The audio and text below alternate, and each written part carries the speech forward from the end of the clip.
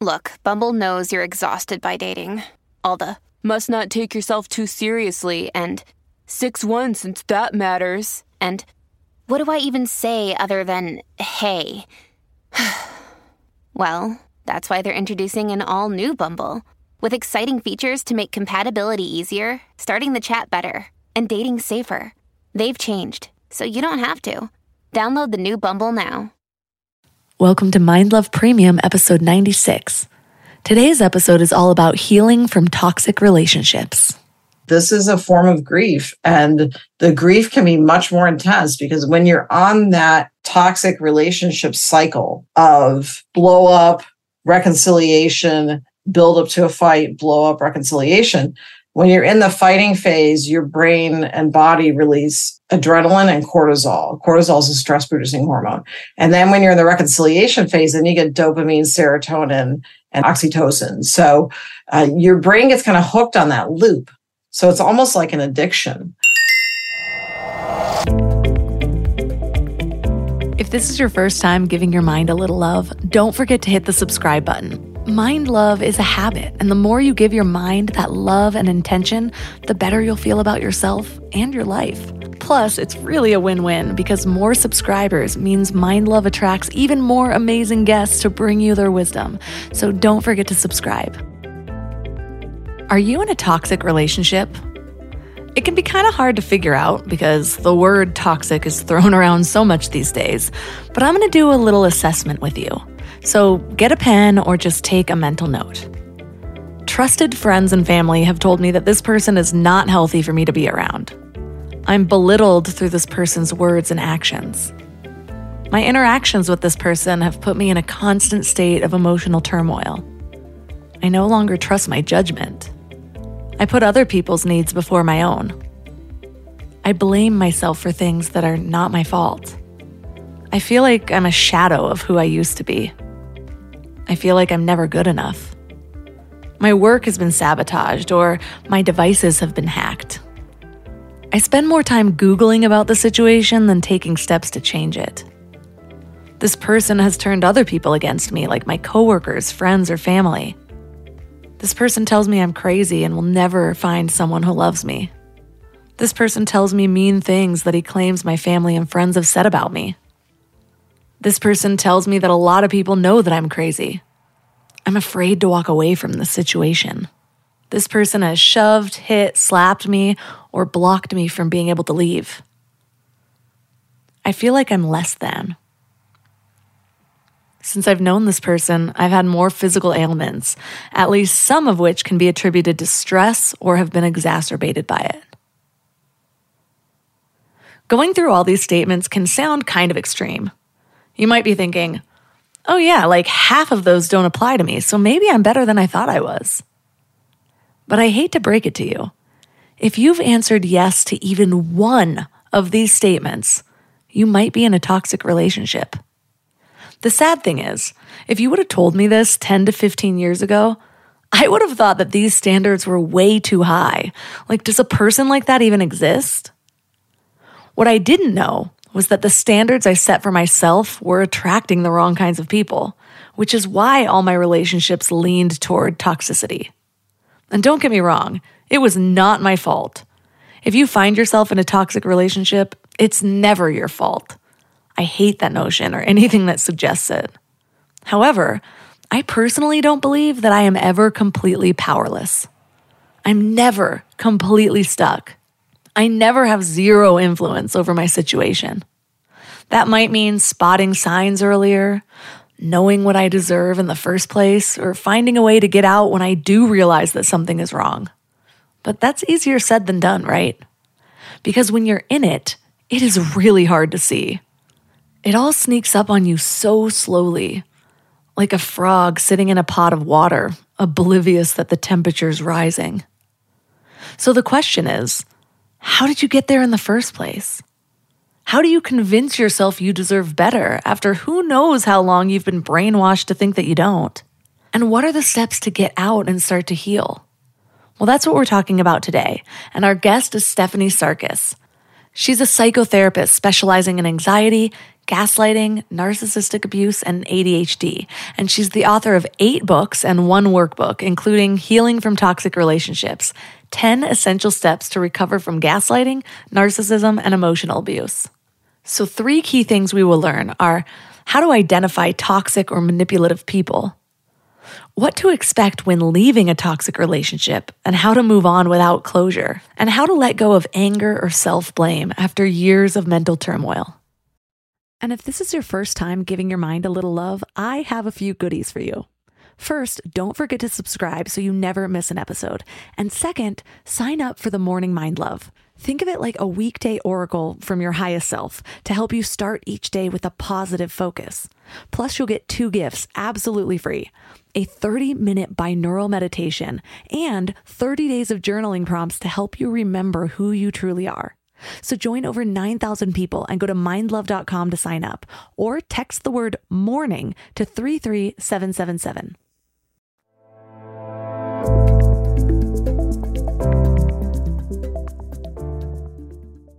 And now let's welcome Stephanie Sarkis to the show. Thank you, Melissa. How are you?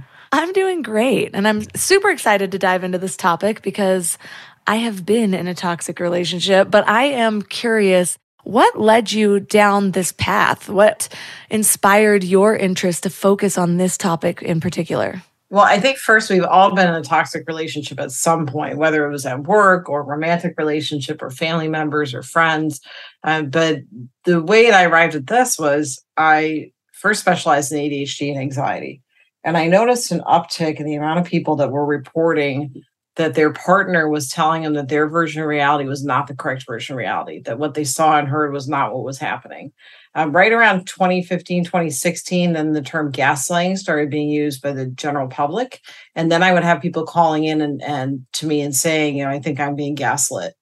And I think especially millennials and Gen Z, I think are aware of gaslighting at a different level, especially I think due to TikTok. And I think it's been on other forms of social media. There's been much more openness about talking about emotional abuse and gaslighting. And I also found that when you have a medical condition, whether that's ADHD or anxiety or depression, or if you're grieving, people that tend to gaslight will target you. They tend to target people who are vulnerable, and they will use the person's medical conditions as ammunition. They'll weaponize it. So they'll say things like, oh, well, you have ADHD, so you can't be trusted with money, so you need to turn your accounts over to me.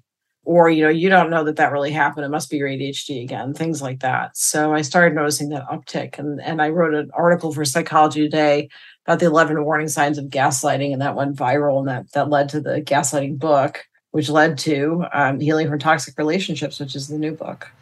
I feel like these days people are using the words toxic or gaslighting is almost a buzzword. It's like it took off too fast, and the amount of times I see on social media the words just being used in totally wrong situations is frustrating. So why don't we clarify, what does it mean to gaslight, and how can we actually identify toxic people? Sure. I just find out that it's important that we are at least talking about it.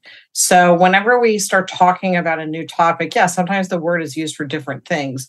But I think it's really important that some of the stigma of talking about things like emotional abuse is lessened. But gaslighting is when you have someone that wants you to rely on their version of reality, and they use power and control to do that. So like I said, classic one is what you saw and heard isn't what happened.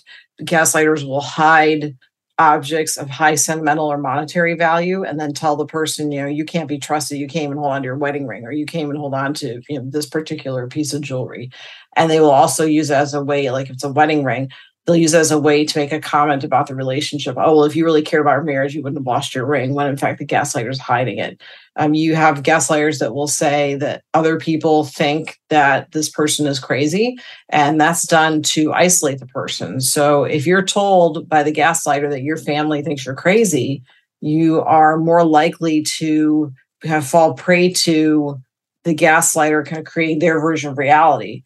because you tend to not go to your family and go, hey, I heard you said I was crazy. So you start becoming more and more isolated. You are told that trusted friend and family members have said horrible things about you. The gaslighter will say, you have a right to know what your sister said about you. And it's this horrible thing that the gaslighter's made up. But again, we tend to, if it's a partner, we tend to kind of absorb that and maybe not go to the family member because we're upset. They may have said something. And this is a slippery slope. So when you have emotional abuse, which is part of domestic violence, it opens up the avenue to verbal abuse and physical abuse, which increases lethality. So emotional abuse is seen as kind of this invisible form of abuse, but studies have found that it can be just as detrimental to your well-being as physical abuse, if not more. You had talked about how often toxic people will target people that are emotionally vulnerable in some way. Mm-hmm. How do healthy people end up in toxic relationships? Because I feel like when I ended up in my toxic relationship, I guess it's a difficult one because on one hand, at the time I thought I was healthy, but now that I look back and I'm able to see all of the pieces of everything, I'm like, oh yeah, this had just happened to me. I was vulnerable in this way. I also had ADHD. I also had this. And so it becomes more clear, but I don't think a lot of people know like, oh, I'm broken right now, so I'm an easy target. Well, anyone is vulnerable to gaslighting. So I think that's the most important thing. That you can even be an expert in this. Like I've worked with mental health counselors, psychologists that have gotten into toxic relationships, or you are born into a family with toxic parents. So sometimes it's not a choice. So I think it's important to look at, again, that no one is immune from being susceptible to this. Because in the beginning of a toxic relationship, you have the idealization phase. And what that means is that you are treated spectacularly well, better than you've probably ever been treated in a relationship. You are put up on a pedestal. You can do no wrong. The person may be pressuring you to commit, to move in together. They may tell you that you're the best thing that ever happened. And you're kind of cloud nine because who doesn't like to hear that stuff, right? So your dopamine's increased, your serotonin's increased, and you're like, hey, this is great. And then there's a steep decline. So then there becomes a devaluing phase. Devaluing phase is when the person starts picking at you, starts saying stuff about things you're wearing, about your body type, about where you're going, what you're doing. Why are you 5 minutes late from work? And then it escalates into the third phase is discard, where you may have had a gaslighter or toxic person that has other romantic relationships rotating through them while they're in a relationship with you. They may do a final discard, which means either you leave or they leave. But usually they will do what's called hoovering. So if they leave you, they will find a way to get back into your life. And this applies to romantic relationships, friendships, family, work relationships. You'll have someone that will treat you terribly, but then as soon as you move on with your life or you decide, you know what, I'm going to go no contact, they will try to find a way to get back in connection with you. They will do it through talking with other people that will say to you, so-and-so misses you so much. They're known as flying monkeys, the people that are sent as messengers because of the Wicked Witch of the West and Wizard of Oz had monkey messengers. So they'll tell you, the person misses you so much and how they want you back. And it's really important to say to those people, you know what, this is a no-fly zone. We can't talk about this. We're not going to talk about this person. And it may be that you need to walk away from them if they continue. Sometimes flying monkeys realize they're being flying monkeys and some of them really don't know. And back to concept of no one is immune. One of the things that is particularly really difficult to detect are covert narcissists. So we have overt narcissists, which are the ones we usually think of, which are maybe flashy and they're really into status. And then you have the covert narcissist who's more self-deprecating. And they may say things like, no, everybody's out to get me. And, I worked really hard. I don't know why they don't appreciate me. And they may even talk about how pious they are and what good morals they have. But the second you set a boundary or say no, they start acting out. So that's the sneakier kind of narcissist, which can be really difficult to detect. So it may be something that you don't see in the beginning because of the love bombing. It's a very tricky thing. I feel like my situation was almost a combination of those two. When I first was in the relationship, our very first date, this man gave me a ring worth thousands of dollars that had this huge gemstone on it, took me to this nice dinner. We were staying at these beautiful resorts.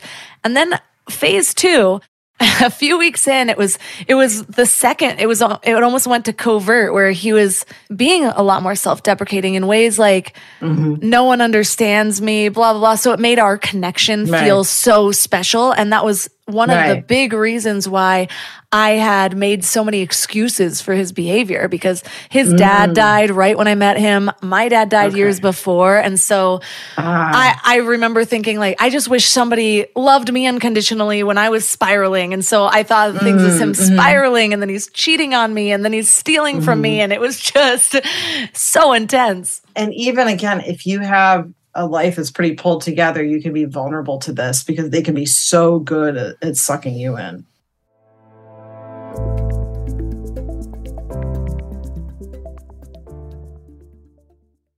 We're all here just trying to live our best lives, right? And while you're here listening to a podcast, you might feel like you're on the right track, but then you visit family, or you have a work deadline, or something unexpected comes up and you're all stressed out and it feels like all the work is out the window. That's why it's so important to consciously curate what you can control, like who you surround yourself with, what you watch, what you listen to. So I'm going to add another podcast to your toolbox, The Dr. John Deloney Show. He has a PhD in counseling and has been sitting with hurting people for 20 years.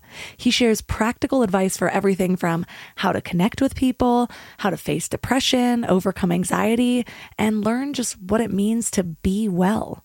But what's really cool about his show is you can even leave a voicemail or send an email, and he'll address your topic or question about mental or emotional help on the show. So no matter what you're going through, the Dr. John Deloney Show is here for you. Listen to the Dr. John Deloney Show wherever you get your podcasts, or follow the link on the website. And now for another episode of Lies We've Been Told About Our Health. We've all heard we need 8 glasses of water a day, right? Well, hydration isn't actually about water intake. It's about the balance of water and electrolytes so that our bodies are actually absorbing the water instead of just passing it through. A lot of people go for those sugary sports drinks, but let's be real, those do more harm than good.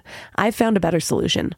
Element. It's a zero sugar electrolyte drink that's all about effective hydration. Each pack gives you essential electrolytes like sodium and potassium without the unnecessary additives found in other drinks.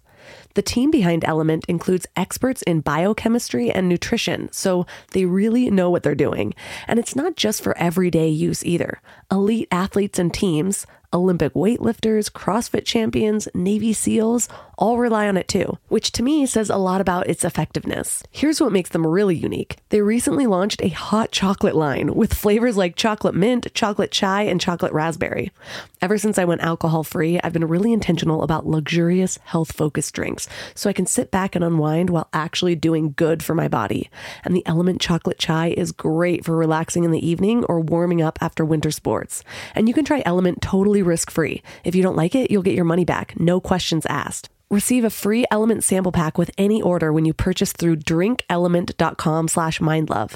That's drinklmnt.com/mindlove to get a free starter pack with any order.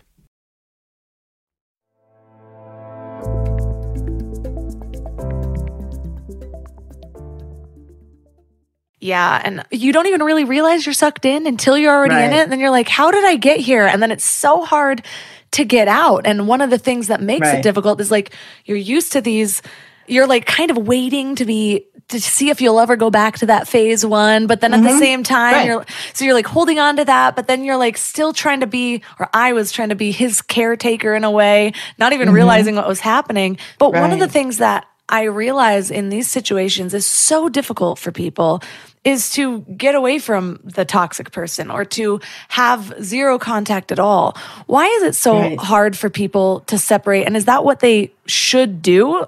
Is that the best route to go? Well, there's a cycle. So you have this phase of idealization, devaluing, discard. And what happens is when you leave and they hoover you back in, they will promise you things. They'll do future faking. So if you're in a relationship, they'll say, we'll get married and, by next year, or we'll go on this fancy vacation. in this, this month. And so when you leave and they hoover you back in, they'll say, you know what, I've already booked tickets for this vacation. I've decided, I've already like contacted somebody about where we can get married. So they do stuff like that. They never apologize for their behavior, but they'll promise you the thing that they didn't fulfill when they were with you. But when you get back together with them, they will all of a sudden change up on that. And they'll say, well, I did want to get married, but based on your behavior since we've been back together, I don't want to do that anymore. So they blame you. And I think that's a very normal thing for us to blame ourselves when someone's been treating us well and all of a sudden they treat us poorly. One of the first things that people do is they go, what did I do wrong? Because this person was treating me really well and now they're treating me terribly. And then sometimes it's so subtle, it's hard to even catch. So, but I think that's just human nature for us to go, wow, what did I do wrong? Because, I'm still me, but they've changed. So it must be something I did. So people go to Google and look up, sudden change in relationship, or they'll talk to their friends or go to a therapist and go, what's going on that all of a sudden something's changed? And the gaslighter will then get to the point where they say, well, if you only did this, then we would be okay. Or they'll start comparing to their ex. They'll say, well, I never had this problem in a relationship before. I never had a problem with this person and when I was with them. And that's one of their tactics. And guaranteed they had the same problems with previous relationships. And so what I tell people is that if you do leave this type of relationship, one of the best things you can do is no contact. And that means block phone numbers, block emails, and block social media accounts. Because this type of personality will post things on social media. They're either kind of vague comments about your relationship, like they won't put your name on it, but it's alluding to you, or they will, slide into your DMs and message you there. And they will also go to pretty amazing lengths to try to get some kind of contact out of you. So sometimes I work with people that their partner, they've left the relationship and the partner found someone that, in more than a few cases, where they found someone that looked eerily like my client. And they would post photos of them with this new partner in all the places that they used to go to with my client. So it's a way to let them know that they're still out there. So block social media, because nothing good comes from keeping social media open with this kind of person. They will purposely bait you because they love nothing more than you having contact with them. And when you keep having contact with them, they see that as an open door. So in the beginning, you may just say, stop contacting me, but to them, that's an end. So they don't care if it's negative or positive attention. They just want the attention. They want to know that you're still in what I call rotation. So they will keep their exes in rotation because it's easier for them to get new narcissistic supply, or it's easier for them to get old narcissistic supply than new narcissistic supply. And what I mean by narcissistic supply is they're looking for someone to meet all their needs, which you can never do. You'll never have one person that meets all your needs, but this person feels like there's got to be someone that fills their needs. So they'll be in a relationship with someone and they'll get bored and they will cheat on a continual basis. They will find ways to keep their exes in contact so they can go back to them. They will check in periodically with their exes just to, say hi. That relationship is never fully over because they want to make sure that they have that person available to them if their relationship ends. That was my experience, just to a T. Mm-hmm. There actually wasn't a lot of blaming me for my behavior. This is why, it would be more of things like, we're not going here because of something you did, but it wasn't necessarily like blatantly trying to make me feel bad about myself. However, the outcome was the same because he was still in contact with like everybody he had ever hooked up with. And so he was still hooking up with them in our relationship. And so that's where my self-blame came in and the comparison. Right. And so I just remember being like, well, if only I was a little bit thinner, or if only I looked a little bit more like her. And all of a sudden I'm in this spiral. But it sounds like with toxic relationships, it's one of those things where we just cannot expect closure whatsoever, at least with help from them. So how do we move on without that closure? Well, sometimes we need to find our own closure. And first I'll say, I really like Gloria Vanderbilt's quote of closure's overrated. There's no such thing as closure. There are some things that we just don't get that final door shutting on. You'll never probably hear from the toxic person that they're sorry, that they own up to their behavior, because toxic people, particularly narcissists, have what's called the egocentric personality. And that means that they think everyone else has the problem and they're fine. So the chances of them getting help, of them apologizing, are nil to none. So it's really, unfortunately, it's on you to get the closure. So some of that is writing an unsent letter. That can be a very powerful exercise. Journaling, you're processing as you're writing. I mean, there's several studies about that journaling just in itself helps you get through some emotions and feel your feelings. And we can survive our feelings. And it's important to acknowledge that this is a form of grief. And the grief can be much more intense because when you're on that toxic relationship cycle of blow up, reconciliation, build up to a fight, blow up, reconciliation, when you're in the fighting phase, your brain and body release adrenaline and cortisol. Cortisol is a stress-producing hormone. And then when you're in the reconciliation phase, then you get dopamine, serotonin, and oxytocin. So your brain gets kind of hooked on that loop. So it's almost like an addiction. And you also will have toxic people that will sprinkle in positive reinforcements. So in the middle of being terrible, they will all of a sudden be nice, which again, the brain goes, wait, what? So I'm getting this positive reinforcement, which feels good, but this person's being terrible to me. But it's a way, again, to keep you kind of ensnared. So when you leave that relationship, it can feel like a drug withdrawal. And it's not uncommon that people that are leaving this type of relationship have an increased rate of suicide because your brain is just so hooked on that loop. And healthy relationships after that, it can take a while to get adjusted to the fact that a healthy relationship is one where it feels pretty even. And there aren't a lot of ups and downs. You talk through things. You can agree to disagree, and everybody's good with that. You don't have things held over your head. You don't get punished for things. You aren't stonewalled or ignored. So sometimes I know that people that I work with, when they find a healthy relationship, sometimes they'll tell me, well, it seems kind of boring. And I said, well, you're just not on that toxic loop.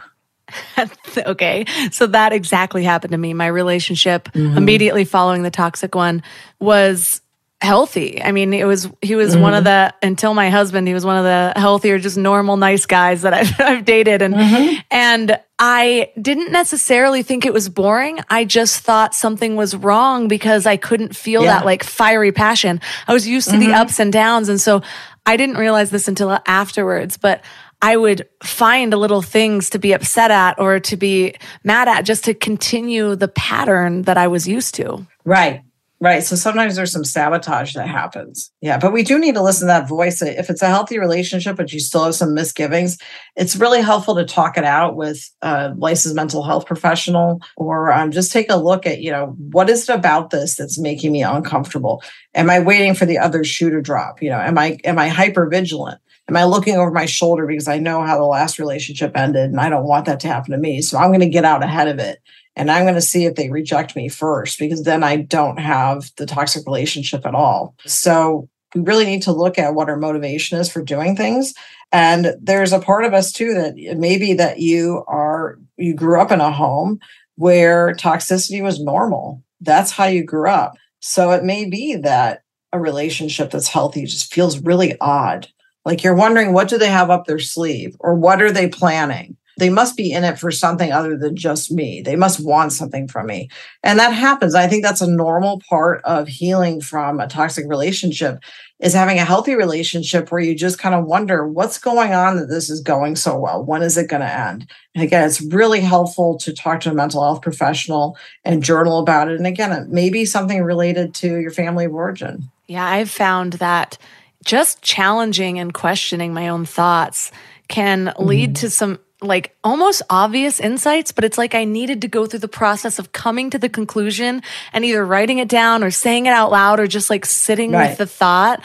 And so that was one of my experiences with that whole cycle, where I'm in this healthy relationship. Ultimately, we were not right for each other. So it all worked out fine. And it was a great stepping stone to like show me, guys can be normal and still not work out. They don't all end up in jail for 11 years, which is what finally did happen to my toxic relationship. But it was difficult. I was still trying to get over this cycle while he was in jail, and he would call me and then he'd call me collect. And I'm like, I'm not paying $20 to receive your phone call. Send me letters. One time he had somebody put money on my doorstep, just weird mind games of you're always watching me. I moved. How do you know where I live again? I always kind of felt on edge, and it finally stopped and 7 years into his prison sentence. And then my closure didn't fully happen until he got out of jail and sent me an Instagram message. And it was this long message, but it was one of those things so glad you're doing well, blah, blah, blah. Just speaking how he used to speak, where I'm just know he's just pulling stuff out of his ass. And I finally wrote back all the things where I'm just do not contact me. I was it took me years to realize you are a sociopath. I am doing well now that you are out of my life. Please stay that way. And thankfully he did stay that way. So maybe he did learn something in jail, rehabbed himself a little bit and finally left me alone. But that cycle, so much of it is we learn behaviors, whether we grew up in a toxic household or we were in this for so long and it's pulled so many of our emotions that it's in our nervous systems. And so how do we can challenge those thoughts of okay, well, why am I expecting things to be tumultuous? Or why do I, what is boring to me? What am I expecting in a relationship? Those types of things. Is that all we really need to do to unlearn these kind of deeply seated responses or behaviors from such an unhealthy relationship?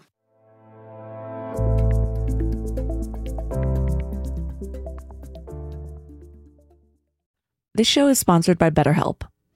I really need to get something off my chest. Being a mom of a 3-year-old boy is really freaking hard, and sometimes it has me questioning my sanity. But then he'll grab my face and call me his sweet little mama. Yes, that's a real thing he says. And it will all melt away until I break his banana. I thought I was done with emotionally abusive relationships, but nope. We all carry around stressors, big and small. And when we keep them all bottled up, it can start to affect us negatively. Therapy is a safe space to get things off your chest and to figure out how to work through whatever's weighing you down. For me, just talking things through is hugely helpful, but it's so hard finding friends and family that are unbiased or non-judgmental. And therapy isn't just about dealing with major trauma, It's about learning healthy coping mechanisms, setting boundaries, becoming the best version of yourself. And BetterHelp makes it super convenient too. Everything's done online so you can fit therapy sessions around your schedule. Get it off your chest with BetterHelp. Visit betterhelp.com/mindlove today and get 10% off your first month. That's BetterHelp, HELP.com/mindlove.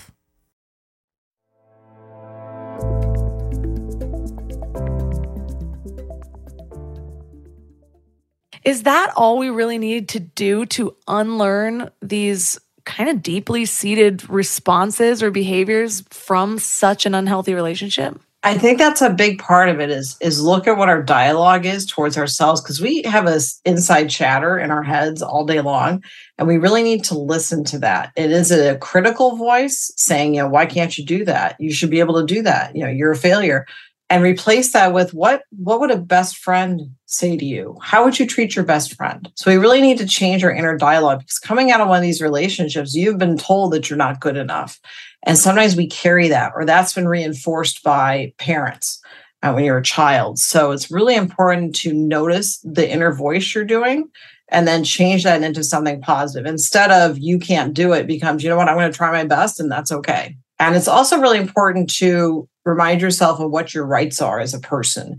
You have the right to change your mind at any time. You have the right to say no at any time. You have the right to do less than was humanly possible. And those rights are very important. There's a really good book called Your Perfect Right by Alberti, Albertti.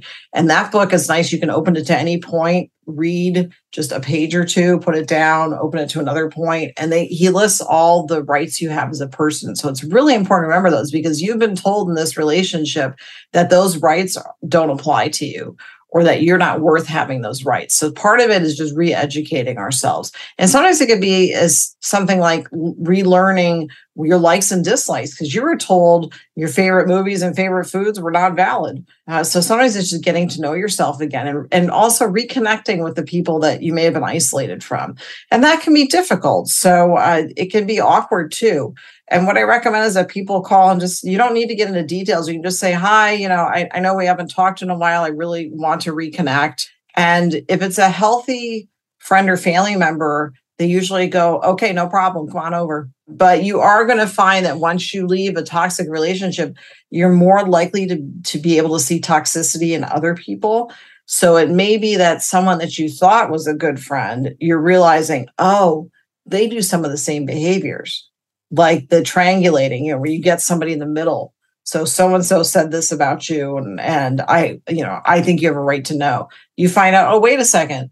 This friend who I thought was healthy is doing this. So I need to start limiting contact with them, which can be kind of a rude awakening to find out that, wait a second, some of the people I thought were healthy in my life are not after you have an experience like this. Now, there's also a thing called splitting where you are, again, either put on a pedestal or you're lower than dirt.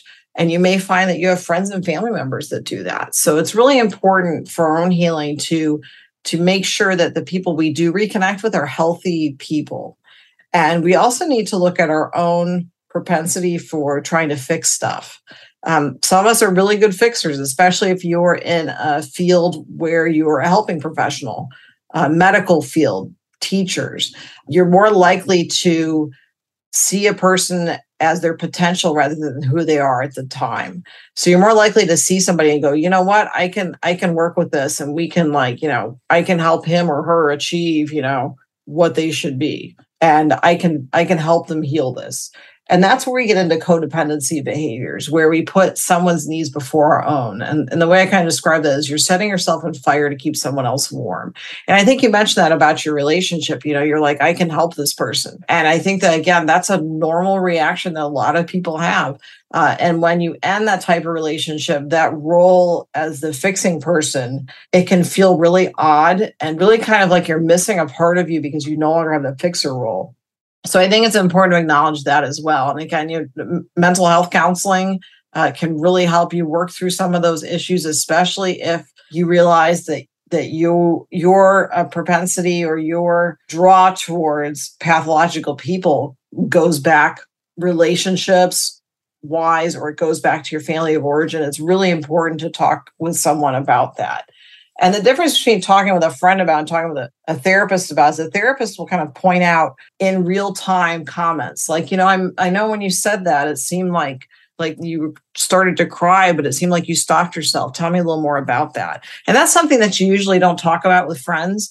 And I think it's really important in therapy that you have someone that kind of mentions stuff in real time to you, so you can kind of observe from an outside lens how you're reacting to things. And just being able to talk to somebody that has this confidentiality agreement, that you can talk about anything. I mean, aside from if you say that you're going to hurt yourself or hurt other people, we have to report it. But other than that, you can talk to someone and be assured that that person's not going to share that information. So I think that there are many different things that we can do to heal ourselves, and also just taking time to take care of ourselves. You may have been told by a toxic person that any time you took for yourself was being selfish. And it turns out that self-care is essential for us being able to do all the other things we do in life. So we need to take time out for ourselves. And so we really need to reconfigure what we've been told about ourselves and about our rights as people and about what we need to be good to ourselves. I'm just nodding along so much because first thing that comes to mind is just how so often we're in these situations that seem extreme, that we feel like no one's going to understand.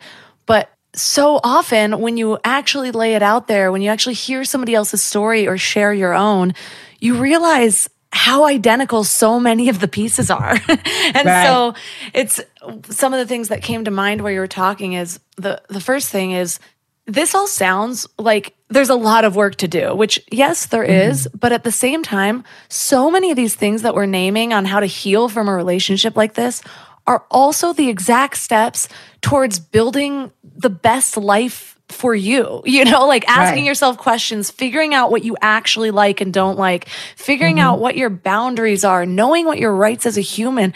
Like these are the things that instill confidence, that set you on a direction, that point you toward a purpose. And these are all the things that I am hoping to instill in my child without the trauma first. Not that I can save him from that, but like I remember when I started healing from so many of the things I'd gone through, this was the path I took. And it was really making myself my own best friend, which first becomes getting to know myself, not getting to know what everyone wants me to be or what society's standards are, or what the path to success for most people looks like. It's like, what do I want to do with my day? What triggers me? What doesn't? Like, how can I work on that? Like all of these things. And I remember just thinking, why wasn't I learned this before? It would have saved me so much of this because I would have had. We really don't teach this stuff. And, maybe we should. We should start early talking about self-concept and what gives you meaning in your life. Because, happiness is kind of overrated. It's meaning. It's what's important. Do you have a connectedness to other people or to just the world at large? And one of the things I recommend for people when they get out of a relationship like this is to volunteer because you are working towards a shared goal with other people. You are connecting with hopefully healthy people. You are having some structure to your time. So let's say you would usually meet with this toxic person every night at 6 for dinner. Well, if you can do volunteer hours during that, you're less likely to ruminate on what you're missing from that person. And it's just a really good way to just reconnect with people in general. So I recommend that. There's several studies showing that altruism, volunteering helps reduce anxiety, depression, even suicidality, and increases self-esteem and self-concept. And that's where we really need to work on building that self-esteem again, because you had someone that purposely chipped away at it in order to make you more vulnerable to them. And so some of it is just putting in some work, like you said, but the skills you learn in therapy and also in other kind of introspective techniques is that it lasts a lifetime. That it doesn't go away, the things that you learn, whether that is, I've worked with people that have decided they're going to go on a cross-country trip by themselves and just, go camping the whole time. I've worked with people that have done all sorts of things that they figured they were not able to do by themselves. And just being able to conquer something like that on your own makes you realize that, I'm capable. I can do this stuff. So any challenge that you can take on that you weren't really sure you could do and you plan out and succeed, I think that really helps build self-esteem. And going back to another point you mentioned, when you have really good chemistry with someone, that can also be a red flag. So, the butterflies can be red flags. And that's not always fun because, if you have chemistry with someone, your oxytocin's going, your dopamine, serotonin, it feels good. But it really helps to take a step back and go, is this what I want in my life? And one of the things I recommend that people do is write down what you're looking for in a partner. We tend to look at what we don't want, but we really need to narrow down what we do want. And so I recommend that people write down anything they can think of, likes cats, likes dogs, likes to take walks at sunset, all the things, physical descriptors, get as particular as you want and keep that list somewhere. Because when you start getting the chemistry and fireworks, you go, oh, you know what? He's an axe murderer, but I can totally work with that. We can work through that and we can have a good relationship, right? So we tell ourselves all these things that this is going to totally work, even though you find out, you have 5 dogs and he doesn't like dogs, but you're he's going to learn to like the dogs, So if you find something, you have that chemistry, go back and look at that list you made. And it's a way to get your logic part of your brain to connect with that list and decide, what, is this a person I really want to pursue something with? Let me use my rational brain, the brain that hasn't been hijacked by dopamine and serotonin and oxytocin. And let me see if this is really somebody that I want to invite in my life. And to remember the other part of it is that vulnerability is earned. Someone earns your vulnerability through their actions, through their behaviors. And with this type of person, with toxic people, it's not what they say, it's what they do. They can talk a really good game of all the things they're going to promise you, like that future faking. But when it comes down to it, what do they do? When you're sick, do they show up and try to help you out? Or do they just not even bother calling? And they may say later, well, I didn't want to wake you up. But were they there for you? Those are the important things, because as you get older in a relationship, we're going to need to rely on each other more and more for help on things.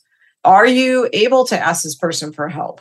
How do they respond when you have a need? They may say, yeah, I really care about you, but are they following that up with actions? And that's something to really look at. It's not what they say, it's what they do.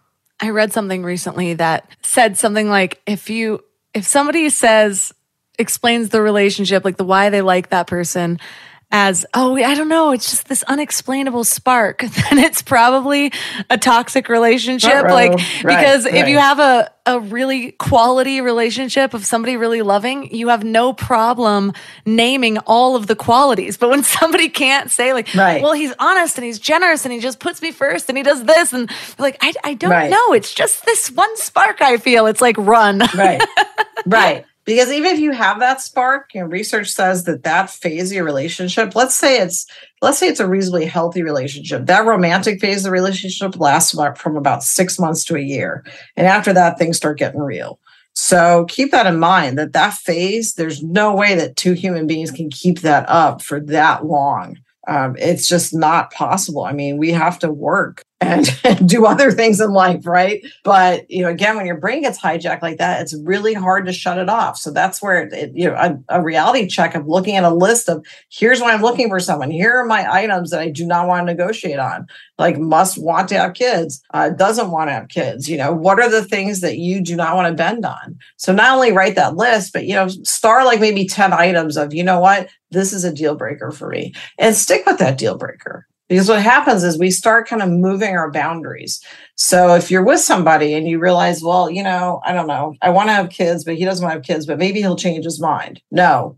If you decide that you want kids and he says, I do not want kids, he's telling you something. So we really need to look at that. As hard as that is to come to terms with that, when we go into a relationship hoping that the person is going to turn into what we want, and we have expectations of that, we usually get disappointed and heartbroken. So I also want to mention something else that people may find that when they first meet someone that's toxic, the toxic person may do what's called trauma dumping, which they will tell you all about their trauma history in great detail. If you tell them, hey, I'm not comfortable knowing that, they will continue. This is different than someone going through trauma and disclosing it. This is someone using stories of trauma to get you to reciprocate in kind. Because what we do as people is if someone does something, we like social reciprocity. We like doing it back. So if someone tells you their trauma history, we're more likely to talk about our trauma. But what a toxic person does is they're not listening to you to build up emotional intimacy in a relationship. They're listening to gain ammunition. So if they ask you things like, what's your darkest fear or what's your biggest regret, they will almost guaranteed use that against you in a fight. So if you say, you know what, I don't really talk to my sister anymore, we had a falling out a while ago over something, guaranteed that person, when you fight, will say, oh, no wonder your sister doesn't talk to you anymore. She can't stand you either, or she knows you're crazy too. So be very careful with how much you disclose in the beginning of a relationship. And again, be wary of people that ask you personal questions like that really early on about fears, about regret. There's time for that later in the relationship if it's a healthy relationship. You don't have to start doing that within the first week or month that you meet somebody.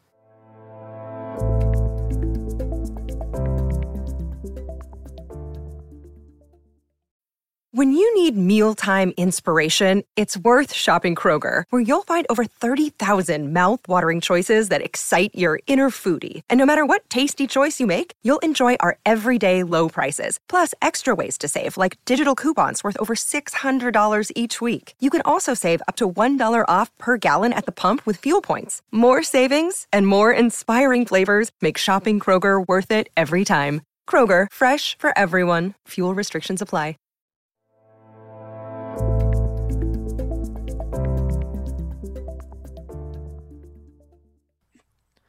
I remember when I was at the earlier stages of that relationship and actually thinking, there's no way he's sitting here doing all this research on how to entrap people. And I think that's something that people get caught up in when you see the Netflix documentaries about the guy who steals an identity and all this stuff. It's like, It seems like they follow such a specific path. is this something that just comes naturally when you have narcissistic tendencies?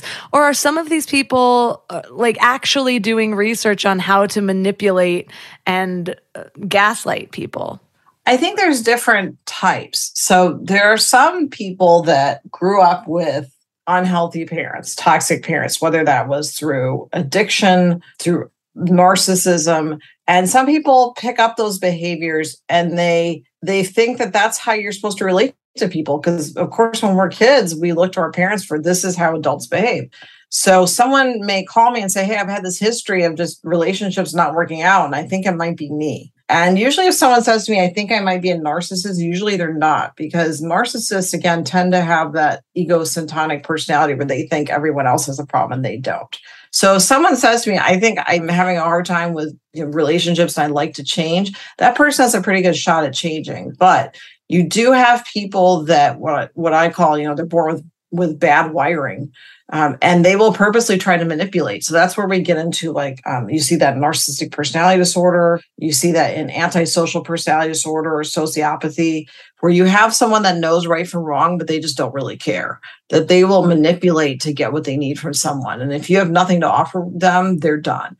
So you see someone that can use pretty persuasive tactics to suck you in, and they get a dopamine boost from manipulating you. So most of us get a dopamine boost from, playing with our kids or our dog or doing a good job at work, but they get dopamine boosts from manipulation, control, successfully kind of swindling someone. So keep in mind that some people, their brains work differently, that they get rewards from things that we don't get rewards from. So either way, whether someone is aware that they're having this behavior and they seek help, or if they were born with bad wiring or have a personality disorder, they are still 100% responsible for their behavior. And you don't necessarily need to stay in the relationship while the person gets help. So sometimes I find that in some relationships, the person will say, you know what, for us to stay together, you need to go to therapy. And the person will go to one therapy session and say, oh, the therapist says I don't need to come in anymore. Or the therapist said I didn't have a problem, which is usually not something we would say. So it has to be someone going continuously. And I tell people, you don't need to stay together while this person does their work. Therapy is hard work. If you're doing your therapy, you may be tired afterwards. You may need to take a nap later on. I mean, it's hard work. You're looking at stuff that you've been doing for decades that you want to change, and it's hard. So if you want to stay with someone through this, consider whether you really just need to do a trial separation while they go to therapy or while they're doing their own work. And then you need to see that there's been some change. I mean, people can change, but they have to want to change. That's the old therapy thing, right? Is like, the therapist, the light bulb has to want to change. How many therapists need to change a light bulb? Light bulb has to want to change because people need to come to terms with the fact that they've hit rock bottom, or that they're doing something that's not healthy for their partner or not healthy for their kids, and get help. But other than that, we can't make somebody get better. That's not our job. And it can lead to us getting frustrated and the other person getting frustrated too. So it is not our job to fix.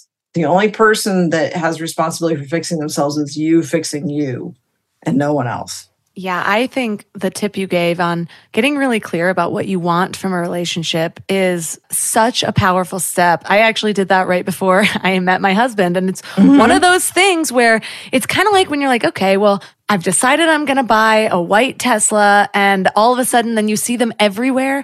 It's like, at first you're like, good men don't exist, but then you lay out all the things and suddenly you are actually able to recognize those things. Whereas I think beforehand, before I actually set that intention and like wrote it down, got really clear, looked at it, then what I was naturally drawn to were all of my old patterns, because that's what's highlighted for me. That's what I'm used to looking at. And so it's not just like, oh, it's hard to find this or I attract these types of people. It's like, I believe that we need to do the work first. Like if I want to make a change in my life, it's not just about now finding somebody who fits it. It's about, what steps do I need to take to meet that person in a healthy place? Because there's likely some healing I need to do after all of this anyways. And so that writing down what you want is not just a step in potentially finding your future ideal partner. It's a step of getting to know yourself and really learning, like, what do I value? Like, what does this have in common with my other goals? Like, and figuring out what those top values are so that you have a guiding light for all of the things in your life and not just a relationship. Right. You're kind of throwing it out of the universe. Like, this is what I'm looking for.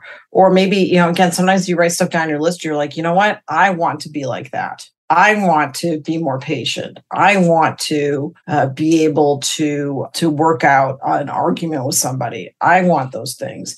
So yeah, it's a really good exercise. And you're one of many people that have told me that when they wrote that list out, they found their life partner almost immediately afterwards, because you know the person when you see them and when you get to know them. And then you look at the list, you go, they check off every single box. That's happened to people. I mean, and then that's where you look at, well, maybe they like dogs, but they don't like tomatoes. And I really want to be with somebody that likes tomatoes, but maybe that's not such a big deal to me. So then you kind of look at the list and you kind of do hierarchies of things. It could be like, if you have kids, bottom line, they have to be loving towards your kids. That's it. That's not negotiable. But stuff like, doesn't like sushi or something, that's something that can be negotiable, right? So we also have to be a little bit flexible too, but that list gives you a really good framework, because instead of, again, focusing on what we don't want, we need to really look at what do we want?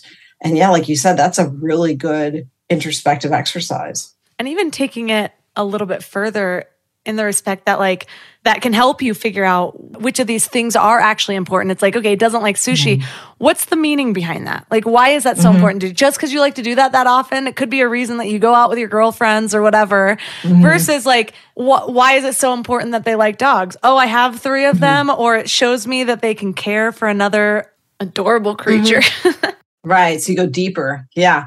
Is it that I want them to be nurturing? Like, I'm looking for someone that's nurturing towards other living things. Exactly. And so if they have a cat, then maybe their adorable relationship with their cat can suffice for that. So again, these are things that can be exciting for anyone listening, in that, like, these are different ways to know yourself more and just to figure out, like, put those pieces together of like, okay, this is what my ideal life looks like. Because it's so easy to wake up and be like, oh, my life isn't what I want it to be. My relationship's not what I want it to be. But it's like, have you ever taken the time to deliberately figure out what you want your life to be before you start just like being dissatisfied with what you have? Because I think the only way to get from where you are to where you want to be is that clarity. So we have so much to work with this episode. Thank you so much for bringing all of your research here. We get this request quite often about toxic relationships, so I know that a lot of people are dealing with it. And part of me wonders if maybe social media is just making more people toxic, narcissists or something. That's a good question. Why is everyone dealing with it?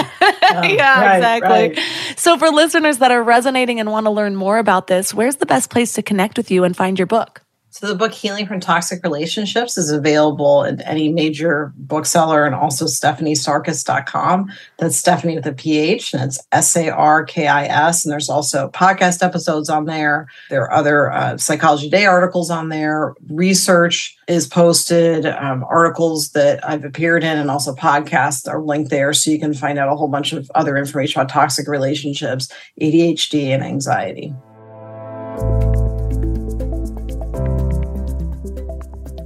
All the links to this episode will be at mindlove.com/x96. Your challenge for this week is to take action.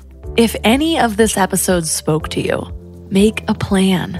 Even if that plan first involves hyping yourself up enough to actually take action on the plan. I know that your mental state can make such a difference in what you are willing to do for yourself, for your life, for your kids if they're involved. And so sometimes the first step is getting your mind right. And sometimes the first step is just escaping so you can get your mind right. You know your situation better than anyone, so you likely have an intuitive pull about what you have to do. What I will warn against is making sure that you don't confuse your intuition with your excuses. I did that for way too long. Those excuses can be so convincing, so realistic. like, oh, this is what's speaking to me. But often, those voices that you're hearing is actually just a regurgitation of all the manipulative things that you've heard over the years. So first ask yourself, is this out of love for myself? Is this what I really deserve? And if what you deserve is anything less than everything, is anything less than love and respect and kindness, then that voice is not your intuition. Your intuition only guides with love. And if you need any help or resources, reach out to me on Instagram at MindLoveMelissa. If you'd like to support this show, the best way to do that is by joining MindLove Premium at mindlove.com/premium. There's going to be some changes coming to Premium soon, and soon all of these Premium episodes that have been available to you are not going to be. So if you plan on not joining Premium, then go ahead and binge all of those because they will not be on the feed that much longer. You can also support by supporting one of my amazing sponsors, where you can find them all at mindlove.com/sponsors, or leave a 5-star review on Apple Podcasts or Spotify. And that's all for today. So thanks for giving your mind a little love today, and I'll see you next time.